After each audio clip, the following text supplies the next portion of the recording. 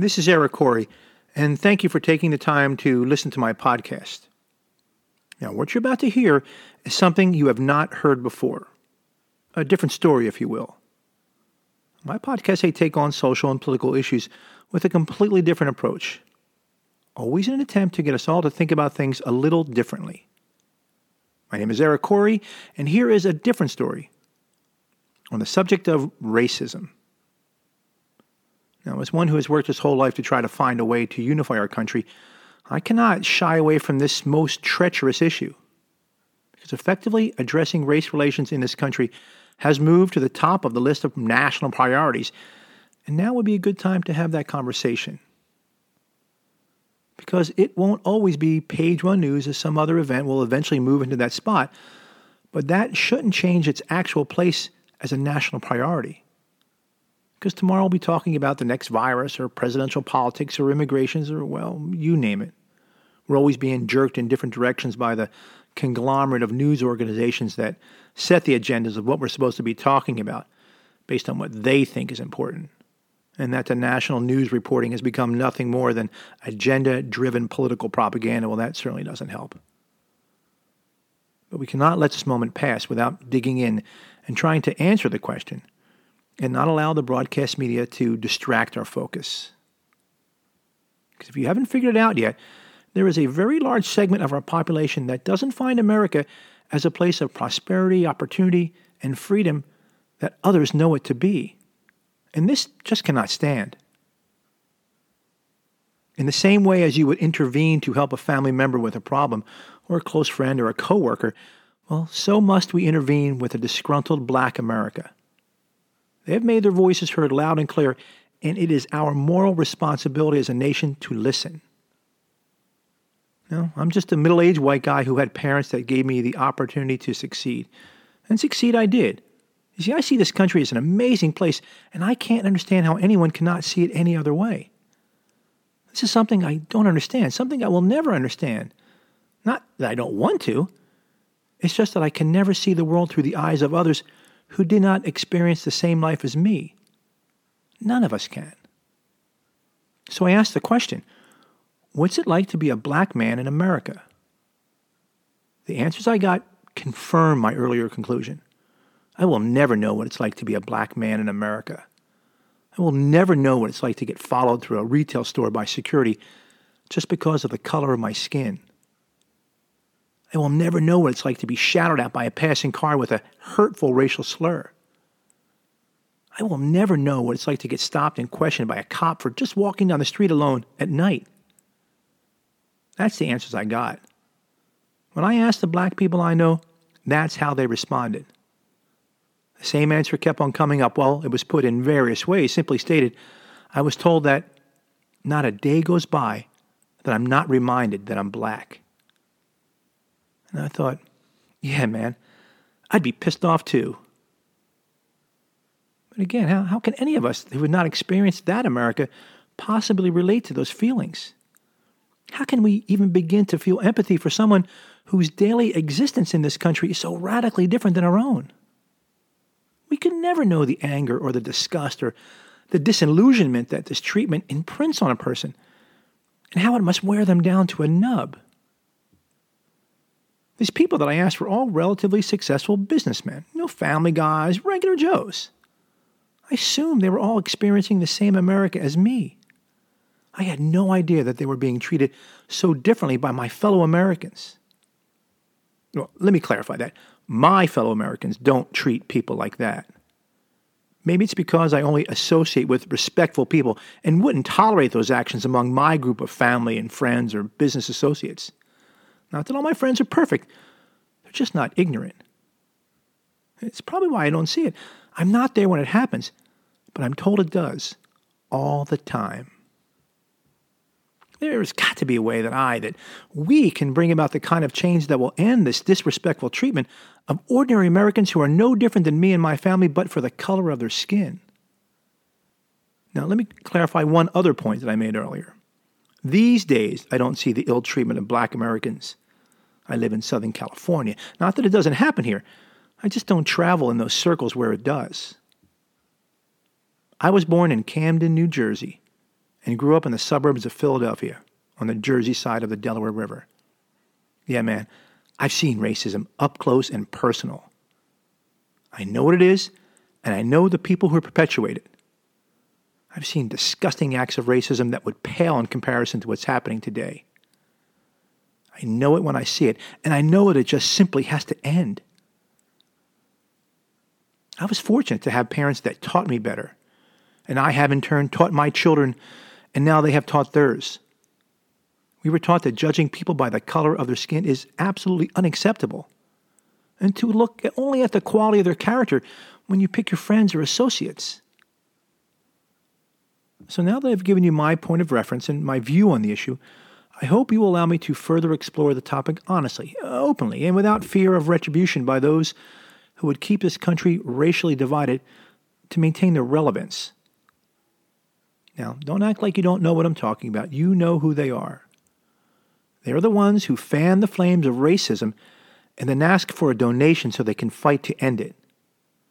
If they tell you they can make racism go away by you giving them money, that's the guy I'm talking about.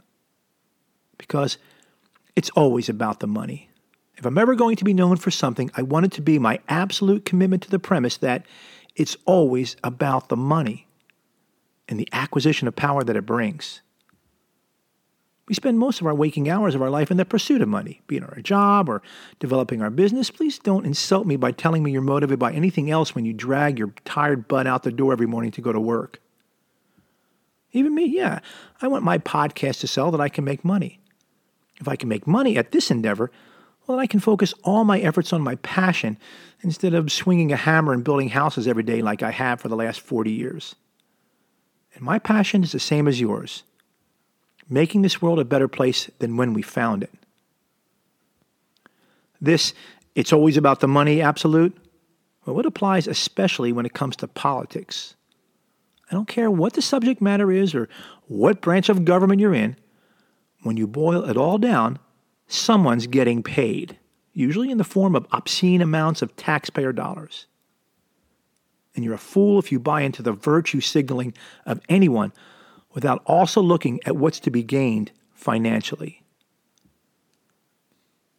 It's always sickened me to watch and listen to a politician pour out his soul with a feigned emotional appeal when I know it's just a ruse to create support for a spending program that financially benefits his supporters or the promise of a fat do-nothing job in post-retirement. And when that emotional appeal plays on the issues of race, it makes it all that more disgusting. But it's also the news outlets, TV, radio, print, internet, it doesn't matter. Because first and foremost, they are all for-profit organizations. The bottom line is always their prime motivation. Don't be fooled by their emotional appeal.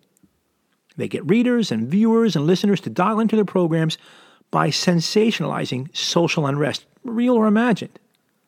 And you can spot them 100 miles away. Just listen to what they say and how they create a train wreck out of any hint of social unrest for the sole purpose of garnering higher ratings and making more money. But the most despicable of all these is the politician who asks for your money to support his campaign with a promise to bring about change that never comes. And this is where I will plant my flag and the battleground of my fight. I was around during the civil rights movements of the 60s. I was young, but I remember it being a terrible time. And since we've romanticized it as a time of a great enlightenment. Yet, here we are, over a half a century later, and we're still protesting in large numbers for several weeks, triggered by another example of someone treating a black American as something less than human. The solution to bring about real change for black Americans that came out of the civil rights movement was an idea to provide greater access to the halls of power for African Americans, as they were known back then. The belief was that if enough blacks were elected to public office, then they could better represent black people and bring about the substantial change and eliminate social opposition using the power of government. Now, since then, our country has elected black Americans to state and federal offices at every level of government, culminating in the overwhelming election of a black president twice. We all agreed back then that this was the plan to end racial division, and it has been successfully executed beyond anyone's greatest expectations. So how is it that we still have to protest for the obvious recognition that Black lives matter? Because, as I said before, it's always about the money. See, instead of using these positions of power to provide the promised change that would lift Black Americans out of poverty and provide the tools to succeed, they have achieved nothing of the sort. All the while rewarding themselves with fat government salaries, gold-plated health insurance, and luxurious retirement plans that everyday Black Americans can only dream of. They've ignored the plight of Black Americans and just taken the money. Could there be any better proof of this absolute failure than the weeks of protesting that followed the death of George Floyd, or the jaundiced view of America that is shared by so many Black Americans in the year 2020? 50 years and counting of promising a better life for Black America, all the while keeping them enslaved by giving them the fish of public assistance instead of using that money to teach them how to fish. Instead of providing open waters and quality tackle, they fence them in by providing government-assisted housing in homes that they will never own. They pass laws that incentivize the destruction of the family unit by promising free money for those who will follow their rules. And they're constantly reminding Black Americans that they are nothing more than victims that only they can help, instead of providing a positive message of government-assisted self-reliance and national pride. Trillions upon trillions of taxpayer dollars spent year after year with the same promise of ending a problem that only gets worse. Most estimates place the number around $12 to $15 trillion in the last 20 years alone, a staggering sum of money that is impossible to comprehend. But because greed will always be the primary default mechanism of government operatives, most of that money is gobbled up in bloated bureaucracies that fund community programs run by willing accomplices. Very little of that money ever finds its way to the end user. Because the way this money is spent, it's not based on some sophisticated model that we've built to study how best to bring people out of poverty and build self-reliance. It's not that we can't figure it out, given the power of unbiased artificial intelligence that should be used to determine such things. Hell no, that might actually solve the problem and put these race-based profiteers out of a job. And all that money would be spent somewhere else. God forbid. I don't care if some of you find this offensive. It's a cold, hard truth that is made abundantly obvious by the images of passionate protest that so easily descend into violence that Black Americans feel is the only way they can make themselves heard. These protests are acts of absolute desperation, brought on by years of empty promises made by politicians who pander to them for the sole purpose of securing their votes and delivering nothing but the addiction of government cheese. To some of you, this just got partisan. I wish it wasn't. But we all agreed back in the 60s that this is the best way to bring about the change that would raise the standard of living for previously oppressed people and establish the equality that is the birthright of every American. It's still the correct answer. We just need to find the right people. We all need to rethink our alliances and our motivations to properly answer this higher calling. The calling to fulfill the American promise of freedom and prosperity for all. If we truly want a better life for ourselves and our neighbors, especially those neighbors that don't look like us, well, then it's time we start acting like it and opening our eyes to the obvious. The promise that all men are created equal has been in place for over 2.5 centuries. And all this time later, we have yet to make that promise an absolute. Now, this is proof positive that we are much closer to our prehistoric ancestors than the technologically advanced and enlightened people that we fancy ourselves to be today. This is Eric Corey.